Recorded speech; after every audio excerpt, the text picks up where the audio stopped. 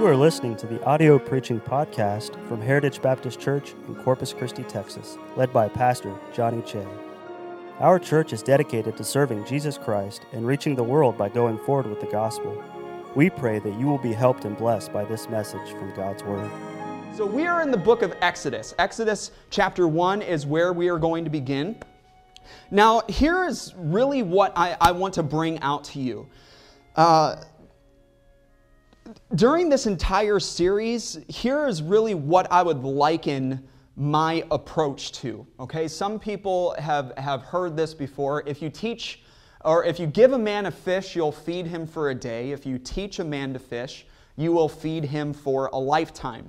What I'm trying to do is not so much give you everything that is in every single chapter. I'm really trying to show you what to watch for while you are reading your Bible, how to study your Bible, and I really hope you grab the pattern of these things. I hope that you're marking your Bible, because you're going to see how really every book of the Bible, when you just read it and really focus in on it, the purpose of the book becomes incredibly clear. And what I love about that is even when you know the purpose of the book, even when you know the premise of it all, you've never exhausted the book. Whether it is 40 chapters long like Exodus, 150 like Psalms, 50 like Genesis, you can read it over and over and over again and you will never exhaust the treasures that you will find.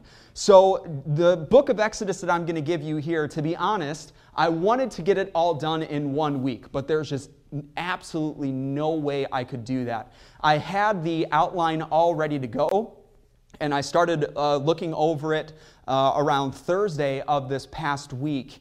And needless to say, the more and more that I delved into it, the more and more detail that I saw, the more and more beauty that I saw. And I started doing my final work on it yesterday.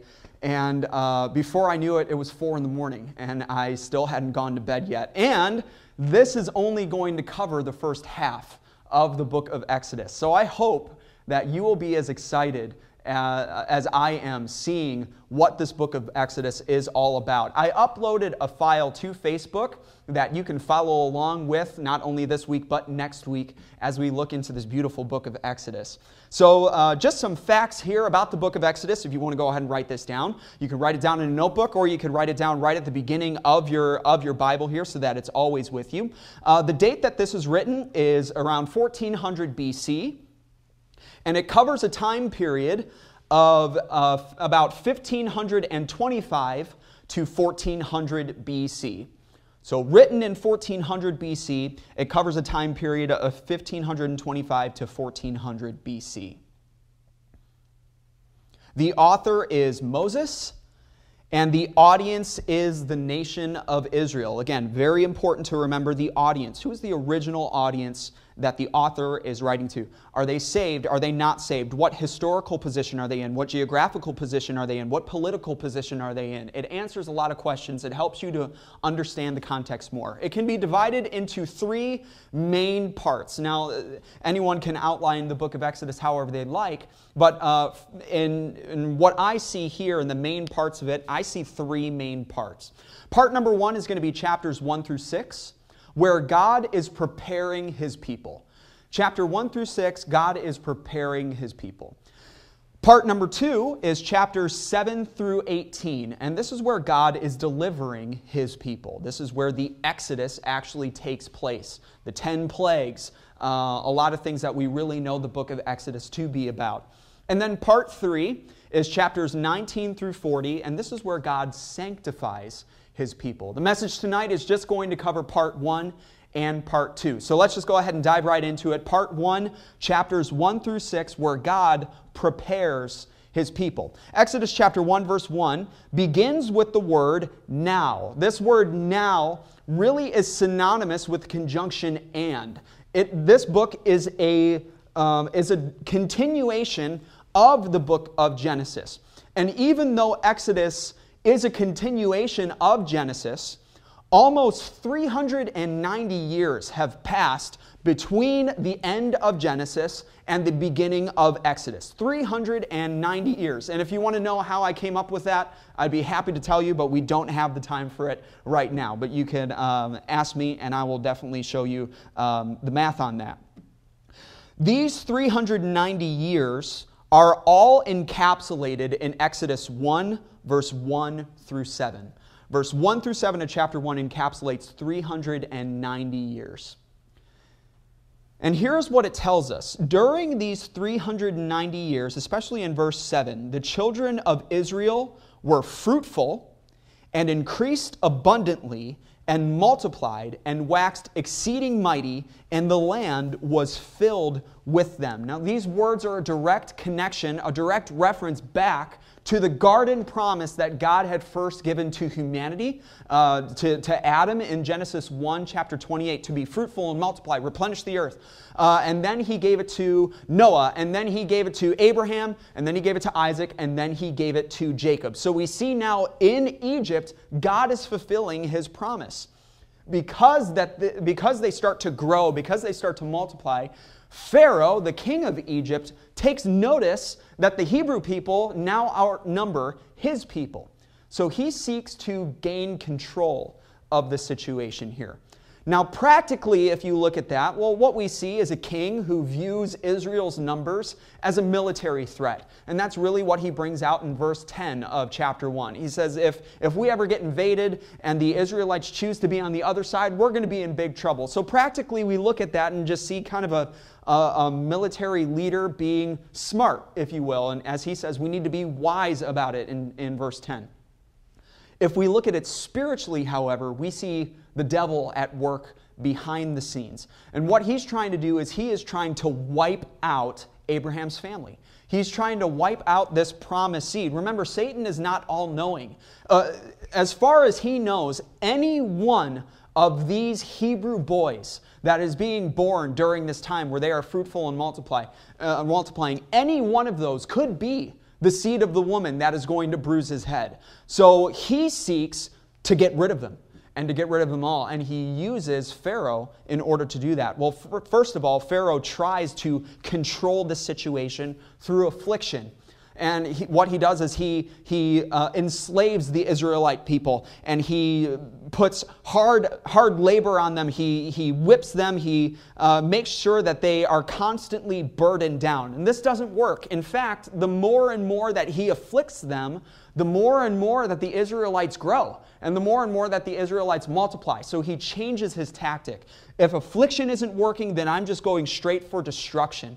And he goes up to the midwives, the Hebrew midwives. Now, these ladies were not Hebrews themselves, but they were midwives to the Hebrews. And he says, whenever you perform the office of a midwife to one of these Hebrew ladies, if it is a boy, you kill him.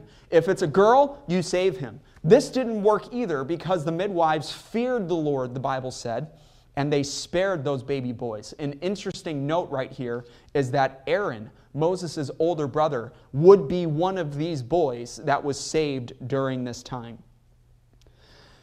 Since the destruction through the midwives didn't work, Pharaoh again changes his tactic, and he ends in the last verse of chapter 1. Pharaoh charged all of his people. He said, I'm not just telling the midwives now, if any of you see a Hebrew boy that is born, I don't care if he's newly born, I don't care if he's months old, you need to get rid of him. And what they did is they took the boys and they cast them into the Nile River. Many babies at this moment were murdered in Israel's history. Now, this chapter continues the thought that Genesis ended with. God keeps his promises. It starts with showing that even in a strange land, they're multiplying and they're growing. That's usually not how it works. But now, even under the attacks of the world and the devil. So think about it. All throughout Genesis, we see that the sin of his people did not remove God's faithfulness to his promise. Over and over in Genesis, even though it was evil and evil and evil and evil, God used it for good, and he kept on being faithful to his promise. And now here in Exodus, the attacks of the world and the devil would not harm his promise. He was going to protect against it. That leads us to chapter 2. All the while that the devil is working to destroy God's people, God is working to deliver his people, the Hebrews. A Hebrew boy is born, and he's thrown into the Nile River, but he's not thrown in without protection. He's thrown in a basket. And just tell me if this is all coincidence here. Tell me how you can read this incident, all of these incidents in the beginning of chapter 2 and say that God is not directly involved. This Hebrew boy floats straight down the river into the arms of the daughter of Pharaoh. That daughter of Pharaoh, instead of obeying her father, has compassion on the child, knowing that he is a Hebrew, has compassion on the child and saves him. Moses' older sister Miriam sees all of this taking place, approaches Pharaoh's daughter and says, "Would you like me to find a nurse for the child for you?" And the Pharaoh's daughter says, "Yes, go ahead and do that." Miriam goes and gets Moses' mother. Moses' mother comes to Pharaoh's daughter, and Pharaoh's daughter says, "I am going to pay you to nurse the child," not knowing that it is her own child that this is happening. What conversation did Pharaoh's daughter have with Pharaoh? How in the world did she have the ability to talk him in to letting her keep this baby? I just don't understand how that would have happened. Then Pharaoh's daughter names the child. And she names him Moses. And she names him Moses because I drew him out of the water, she said. That's why. Moses means to pull out or to draw out. So she, just by coincidence, names him something that literally means to exodus, to pull out, to draw out. Or could that be that God was showing, no, I am going to use this person to draw Israel out of Egypt? God is working right here, and you cannot get past that. Moses grows up in Pharaoh's home. Take note that between verse 10 and 11 of chapter 2, 40 years have passed. Moses has grown up in Pharaoh's home. He has the education, he has the access to the riches and the luxury and all of that. During this time, Moses comes to understand that he is meant to deliver the Hebrew people from bondage. This is made clear by Scripture. Stephen makes mention of this in Acts chapter 7, verse 25. Listen to what Stephen says. Moses supposed, for he supposed his brethren would have understood how that God by his hand would deliver them, but they understood not. By the time Moses, we come up to this point where Moses is about to slay the Egyptian, he was already under the impression that he was going to be the deliverer of the Hebrew people. Also, we see in Hebrews, the reason that Moses chose to come out of Pharaoh's house and not to be called the son of Pharaoh's daughter was because he understood that he was to have a part with the Hebrew people and not with the Egyptian people. So what does Moses do? Well, he seeks to fulfill his purpose, and he seeks to deliver the Hebrews. He kills an Egyptian, and he hides his body. The Egyptian was smiting one of his Hebrew brethren. So Moses goes up and he smites him and hides his body. The next day, he tries to mediate a dispute between a Hebrew and another Hebrew. And when he does this, he's not accepted with the attitude that he thought he would. And in fact, one of the Hebrews asks a question that introduces a key theme to this book. So just as blessed and blessings, good and evil, was a key theme to Genesis, what we're about to see in this question that the Hebrew asks to Moses introduces a key theme to the entire book of Exodus. He asks Moses in chapter 2, verse 14, and he said, "Who made thee a prince and a judge over us?" Who made thee a prince and a judge? Who put you in charge? Who sent you? Who said that you are going to be a deliverer? Take note of that. Moses understood that God had called him to be a deliverer, but the Hebrews didn't understand God's involvement at all.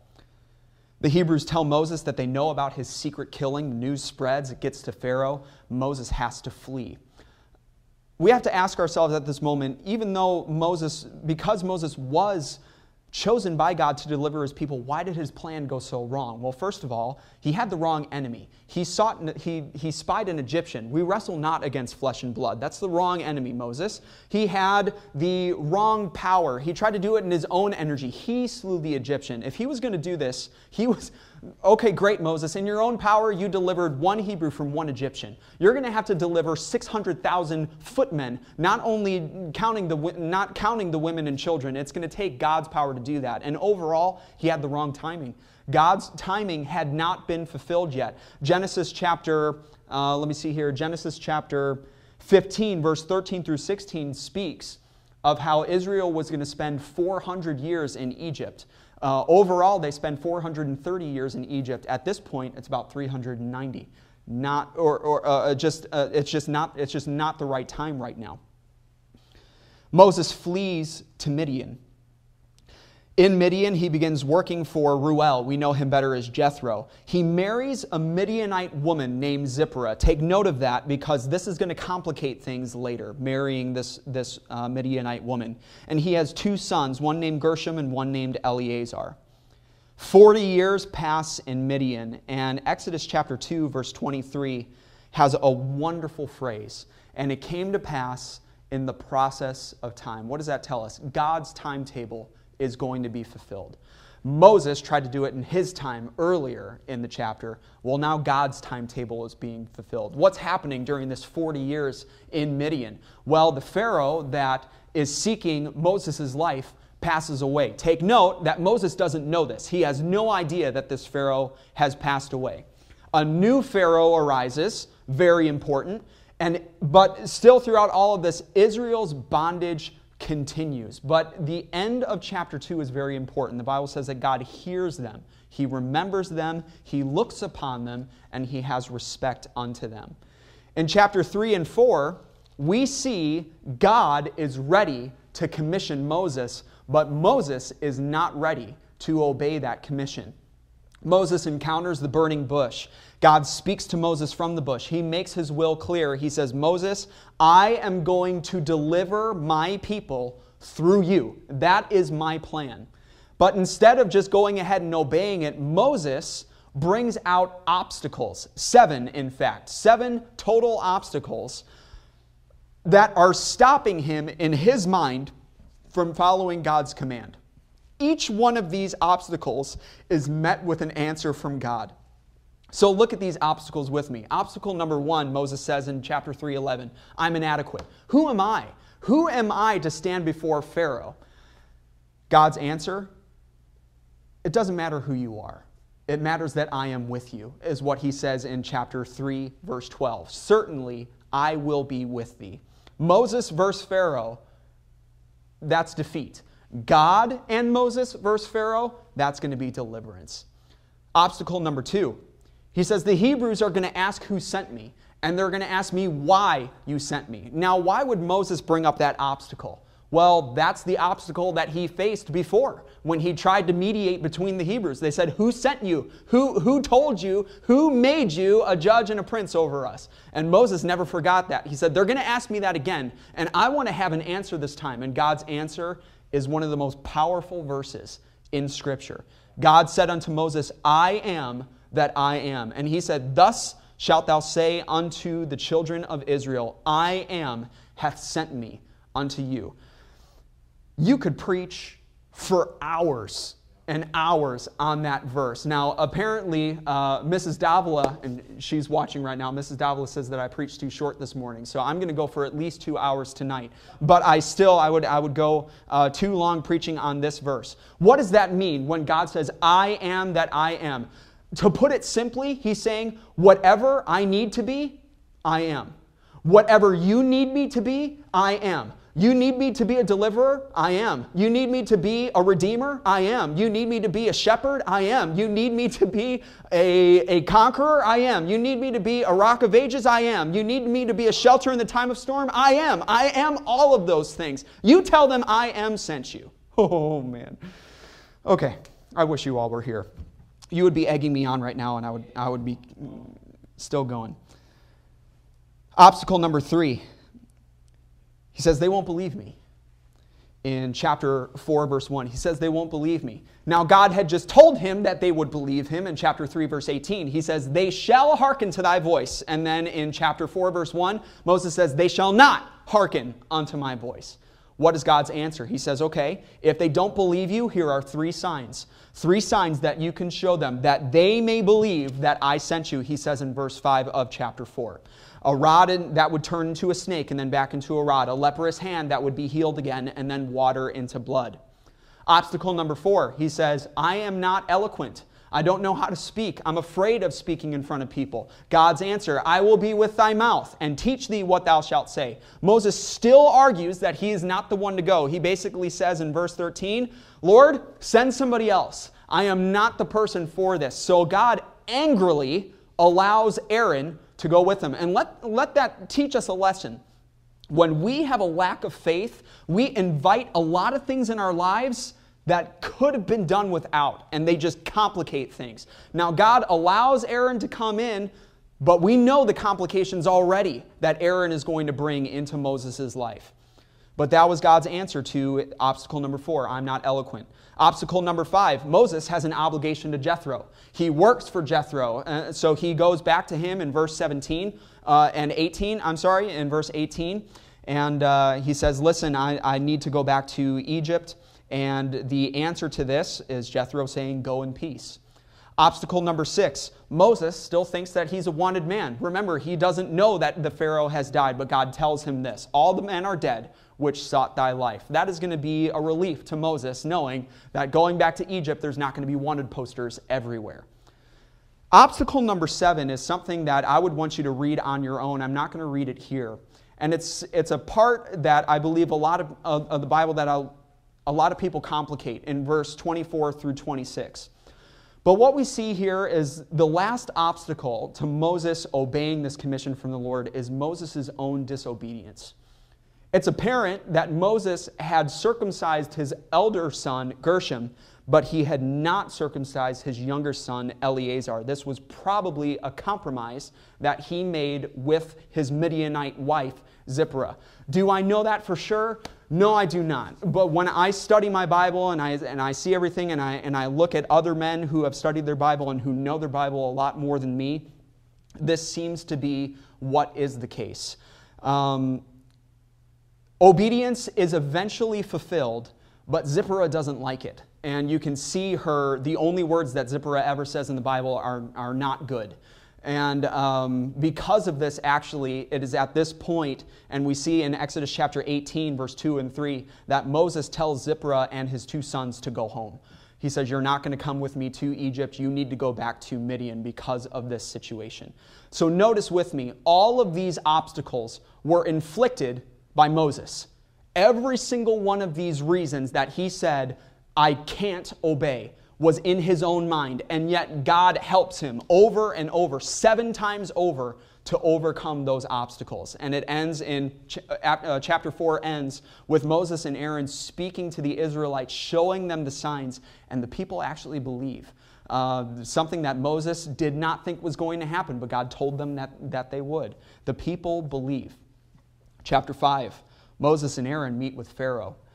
And here again, we see a key moment in the Bible. They introduce their address to Pharaoh by saying, thus saith the Lord God of Israel. And look with me at Pharaoh's answer to them in chapter 5, verse 2. And Pharaoh said, who is the Lord, that I should obey his voice to let Israel go? I know not the Lord, neither will I let Israel go. Oh boy. This sets up pretty much the entire rest of the first half of Exodus. Pharaoh says straight out, blatantly, I have no idea who the Lord is. And because I don't know who the Lord is, I have no obligation to listen to him. I have no obligation to fear or obey his word. Pharaoh takes this request to leave Egypt and worship as a sign of laziness, and the Israelite situation goes much, much worse. The elders of Israel plead with Pharaoh for mercy, but they don't get it. They blame Moses for their problems, and even Moses at the end of the chapter says, Lord, why have you sent me? Everything that you said was going to happen has not happened. You haven't delivered thy people at all. In fact, things are getting a whole lot worse. And then that leads us to chapter 6. God tells Moses, now is the time. Now, after everything that has taken place, is the time that I am going to deliver my people. Now, Moses tells the Israelites this, but at this point, they don't listen anymore. They say in verse number 9, Moses spake so unto the children of Israel, but they hearkened not unto Moses for anguish of spirit and for cruel bondage. You know what they're saying, basically? Moses, there's no way that we're getting out of this situation. This situation is so bad. This Pharaoh is so evil. I don't care how strong you are. I'm glad that the Lord has spoken to you and met with you, but there's no way. There's absolutely no way we're getting out of this situation. God charges Moses and Aaron to deliver the Israelites. He says, I promise you this is going to happen. But Moses' attitude is, Lord, if my own people won't even listen to me, how is Pharaoh going to listen to me? And at this point, at the end of chapter 6, there's a genealogy of Moses and Aaron given. At first glance, this seems a little random to put this here, but it's not. There's a purpose for it. There's a historical purpose for it so that people would know who Moses and Aaron are. It really shows his credentials as a Levite and as a priest, the authority that he has to approach these people. But also it introduces the next section of Exodus, just like the genealogy in Genesis introduces Abraham and how Abraham is going to continue throughout the rest of the book and his family. So this genealogy also introduces the next section of Exodus. And this begs the question, why has God allowed all of this evil to happen? It's great that the Lord is saying, now is the time. In verse 1 of chapter 6, now shalt thou see what I will do to Pharaoh. It's great that the time is now, but why wasn't it earlier? Think of all of the things that have happened before God said, okay, now is the time. Israel has been enslaved. Innocent children have been murdered by the multitudes. We don't know how many. Moses murders an Egyptian. Pharaoh's heart gets hardened. The labor of Israel increases over and over. Moses' faith begins to crumble. Why did it take so long for God to say, okay, now is the time for me to deliver my people? Well, we have to remember this. 40 years now Moses has come out of Midian. So how long now has Israel been in Egypt? 430 years approximately. Every single Israelite alive right now has only known Egypt. All they know is Egyptian food. All they know is Egyptian culture. All they know is Egyptian government, Egyptian justice, Egyptian people. In fact, the Israelites were marrying with the Egyptians, and there's a mixed multitude now among them. And the most important thing, all they know is Egyptian religion.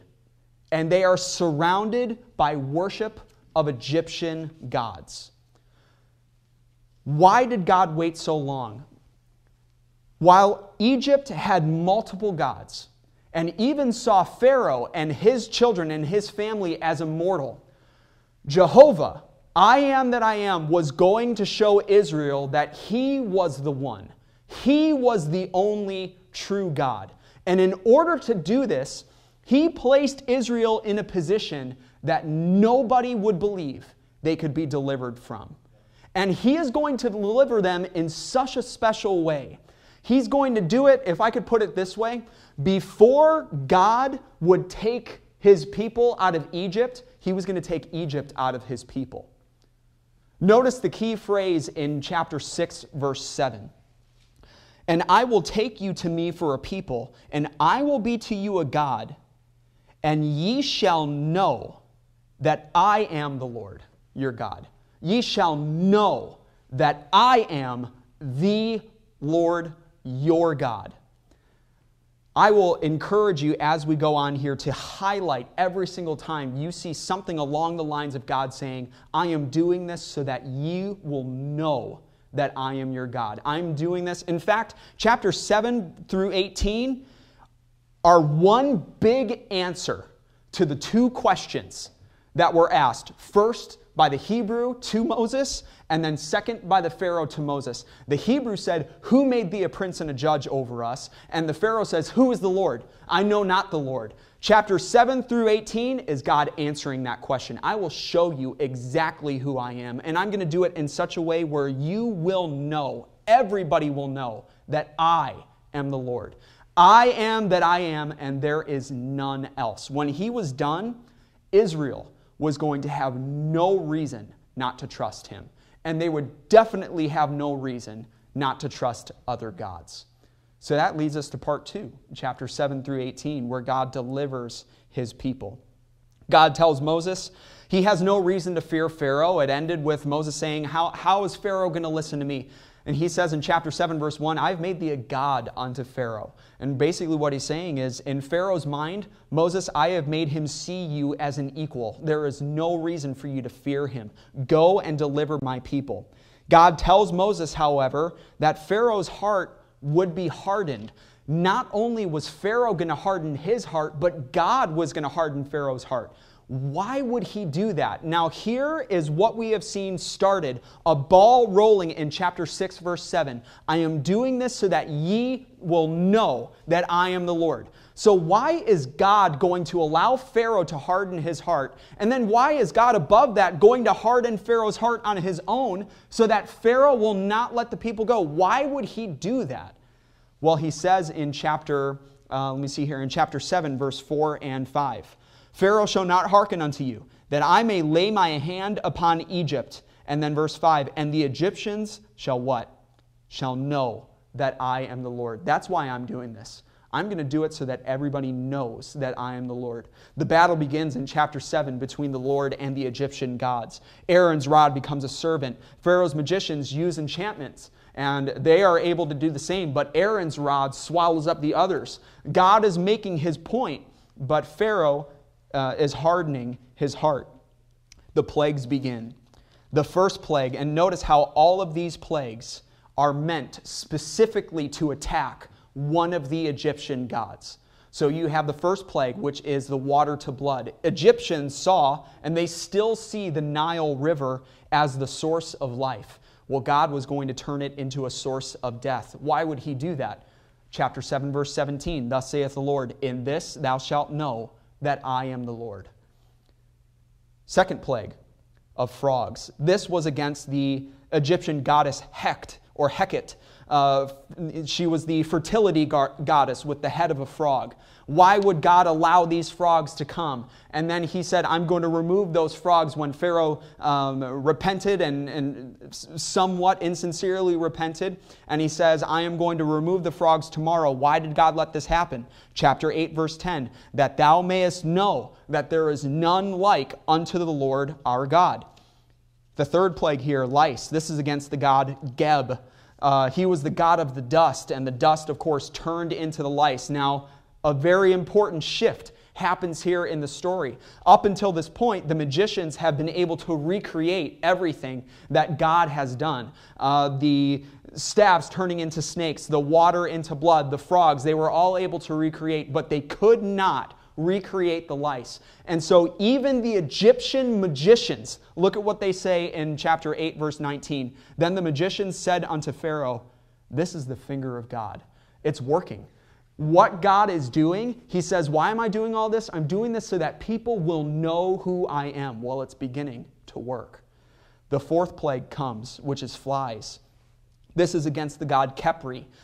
This was the god of creation to the Egyptians with the head of a fly. Now, also up until this point, the Israelites have suffered with the Egyptians, but now God was going to make a break. He was going to separate his people. Why was he going to do that? Chapter 8, verse 22, I will sever in that day the land of Goshen, in which my people dwell, that no swarms of flies shall be there, to the end that thou mayest know that I am the Lord in the midst of the earth. Are we noticing a pattern here? The fifth plague, murrain. This is against the god Apis, or the bull god that pictured all worship of cattle. And of course, we know many countries still today worship cattle. But Pharaoh's heart still grows harder. The sixth plague is boils. This is against the gods Isis and Imhotep. These are the gods of health and healing. But Pharaoh's heart still grows harder. And at this point, all of these plagues, the plagues kind of come in groups of three. So 1, 2, 3, 4, 5, 6, 7, 8, 9, and then leading up to that last plague. And now that God has ended the second round of 3 plagues, he says to Pharaoh, listen, things are about to get a lot worse for you. And look at what he says in chapter 9, verse 13 and 14. The Lord said unto Moses, rise up early in the morning and stand before Pharaoh, and say unto him, thus saith the Lord God of the Hebrews, let my people go, that they may serve me. For I will at this time send all my plagues upon thine heart, and upon thy servants, and upon thy people. Why? That thou mayest know that there is none like me in all the earth.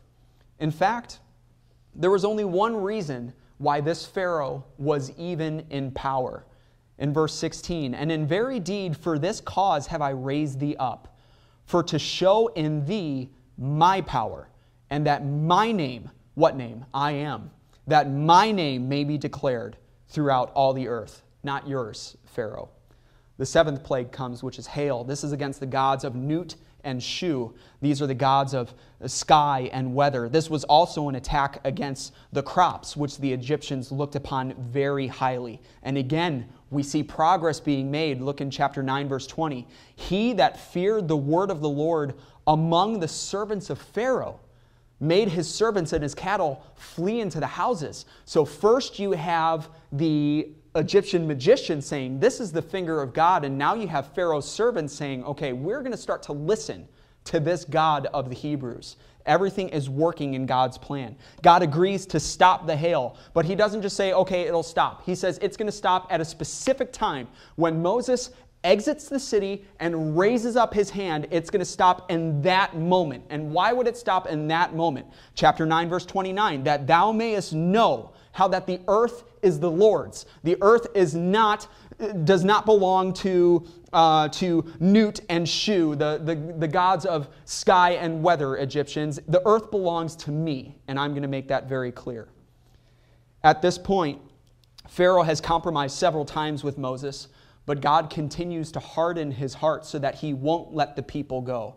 In chapter 10, verse 2, I am not allowing Pharaoh to let my people go just yet because I want you to be able to tell your sons. I want you to be able to tell your sons' sons that I am the Lord at the end of chapter 10, verse 2, that ye may know how that I am the Lord. The eighth plague comes, locusts. This is against Neper and Nepri, the god and goddess of grain.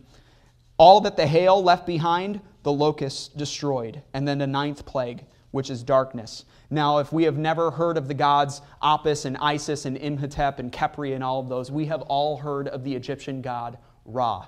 That is their main god, their number one god, their sun god. And in fact, this entire time that all of their other gods were being attacked and brought down, they probably defiantly were screaming, at least we have Ra, and Ra is still rising every single day. And God says, watch what I'm going to do. And for 3 days and 3 nights, there comes darkness so thick, the Bible says that it can be felt. Their main god, their number one god, is being shown. He is no match to the Lord, the I Am. The 10th plague comes, which is the death of the firstborn. This was an attack against all gods and even against Pharaoh himself. Every firstborn was dedicated to one of the Egyptian gods. God clarifies that Israel would not be touched by this plague. Chapter 11, verse 7, that ye may know how that the Lord doth put a difference between the Egyptians and Israel. And Pharaoh finally lets the people go. The Passover is instituted and kept as a reminder of deliverance. Up until now, God had separated Israel from the Egyptians on his own. Now the Israelites must obey. in order to be spared. The Bible says, when I see the blood. So when you obey and you put the blood on the doorpost, then I will pass over you. But let's ask this question. Why wouldn't the Israelites obey? Why wouldn't the Israelites follow God's word after everything that they have seen God do? And they do. They obey and they believe and they trust. The Bible says, "For I will pass through the land of Egypt this night, and I will smite all the firstborn in the land of Egypt, both man and beast. And against all the gods of Egypt I will execute judgment. I am the Lord," the Bible says in chapter 12, verse 12. During the Passover, we see God giving a wonderful reminder, not only of the deliverance from Egypt, but also of future deliverance that is going to come. Deliverance from sin through Jesus Christ, our own Passover lamb. Chapter 13, now that they're in the wilderness, God continues his lessons to the Israelites. He tells them the Passover is to be kept yearly. I don't want you forgetting what I have done for you. All the firstborns were to be set apart for God, to be a reminder of everything that I have done for you. God led them away from the land of the Philistines, even though it was a shorter route. He led them with a cloud by day and with a fire by night. And all of this was for a specific purpose. In chapter 13, verse 8 and 9, and verse 14 through 16, he says, all of this is to be a memorial of how I have showed myself strong to you over Egypt. Chapter 14 comes and God hardens Pharaoh's heart once again. Pharaoh raises up from Egypt and he pursues after the Israelites. God purposefully leads the Israelites into a place where they would be trapped. He tells them, I want you to turn right now and encamp here. And the Israelites find themselves in a place where they have the Red Sea before them, mountains on either side, and an angry Egyptian army led by an evil Pharaoh behind them. Why would God do that? Well, again, he says in chapter 14, verse 4, that the Egyptians may know that I am the Lord. In chapter 14, verse 18, and the Egyptians shall know that I am the Lord when I have gotten me honor upon Pharaoh, upon his chariots, and upon his horsemen. Moses parts the Red Sea. God allows Pharaoh to follow. Israel is delivered, and Egypt is destroyed. And look at what it says in chapter 14, verse 31. And Israel saw the great work which the Lord did upon the Egyptians, and the people feared the Lord and believed the Lord and his servant Moses. Who wouldn't? Who wouldn't right now? Wasn't that God's purpose? That was God's plan for everything. You are going to know that I am who I say I am. Chapter 15, the Israelites sing a song. And what do they say? They say in verse 2, the Lord is my strength. They say, He is my God. They say, I will exalt Him. It appears that they have learned their lesson, but God still has more to teach. They come up to a place where the waters are bitter, and they call that place Marah. And what do they do immediately? They murmur against Moses. But God cleanses the water, and He teaches them a lesson in verse 26 of chapter 15.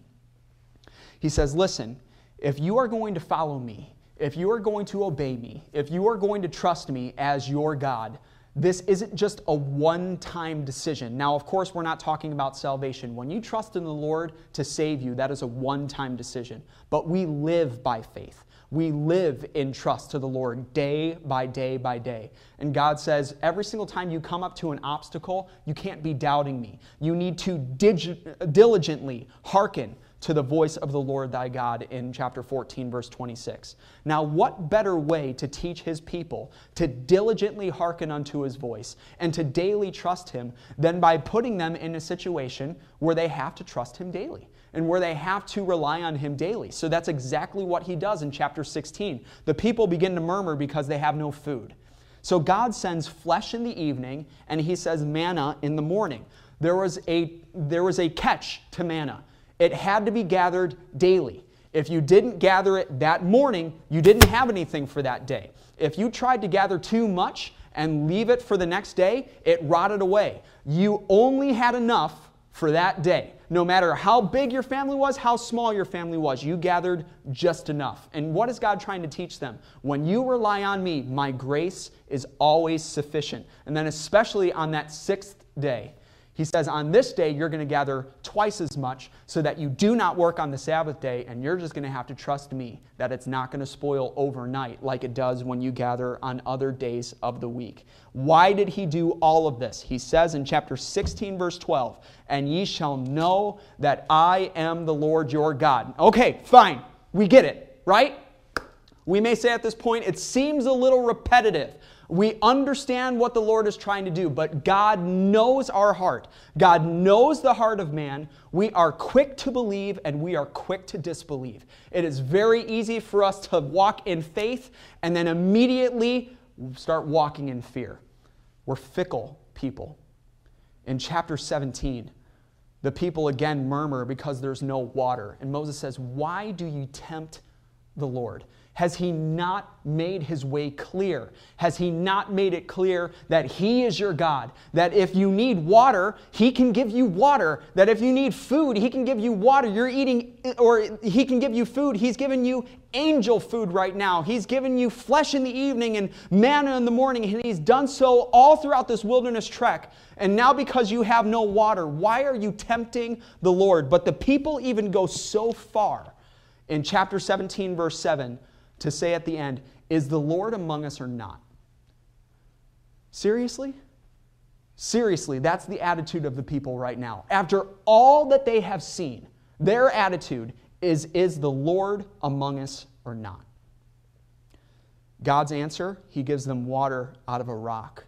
He delivers them from an army, a formidable army, the Amalekites. And God says, I have done all of this for a purpose. Write this in a book of remembrance. I never want you forgetting what I have done for you. And that leads us to the end of part number 2 in chapter 18. Moses is reunited with his family. When he's reunited, he tells Jethro, his father-in-law, of all that God has done for them in Egypt and in the wilderness. And a Midianite priest, a non-Israelite, a non-Hebrew, is the one to say this in verse 11 of chapter 18. Now I know that the Lord is greater than all gods. For in the thing wherein they dealt proudly, he was above them. That's a non-Israelite saying that. Who else has noticed this so far? Egyptian magicians have noticed this so far. Pharaoh's servants have noticed this so far. And now a Midianite priest is saying, I know that the Lord is greater than all gods. And in the meantime, Moses is dealing with nothing but problems. You read throughout the rest of chapter 18, Jethro comes and sees that every single day Moses is inundated with problems. The problems are petty, the problems are numerous, and Jethro tells him, if you keep on going this way, you're going to be sent to an early grave. You can't do this. You need to find people to help you. So part number 2 in chapter 7 begins with God making his objective known. He says, I am going to work in such a way where everybody, the Egyptians, my people, everybody in the world, everybody involved is going to know that I am the Lord. There is no one else besides me. And at this point, it seems like the only person or the only people who aren't getting it are his own people. At every turn, God has done everything to keep his promise. When Satan attacked in chapter 1, God protected. When Moses sinned in chapter 2, God used it for good. When Moses objected in chapter 3 and 4, God overcame the objections. When Pharaoh raised himself up, God raised himself higher. When his people doubted, God gave them good reason to have faith and to trust in him. When his people complained, God provided for their needs. But isn't that what God has always done? Isn't that what God did since the beginning? No matter what happens, he remains faithful to his covenant promise to restore fellowship with his people, to bless his people, and eventually bless all people through his people. How's he going to do this, though?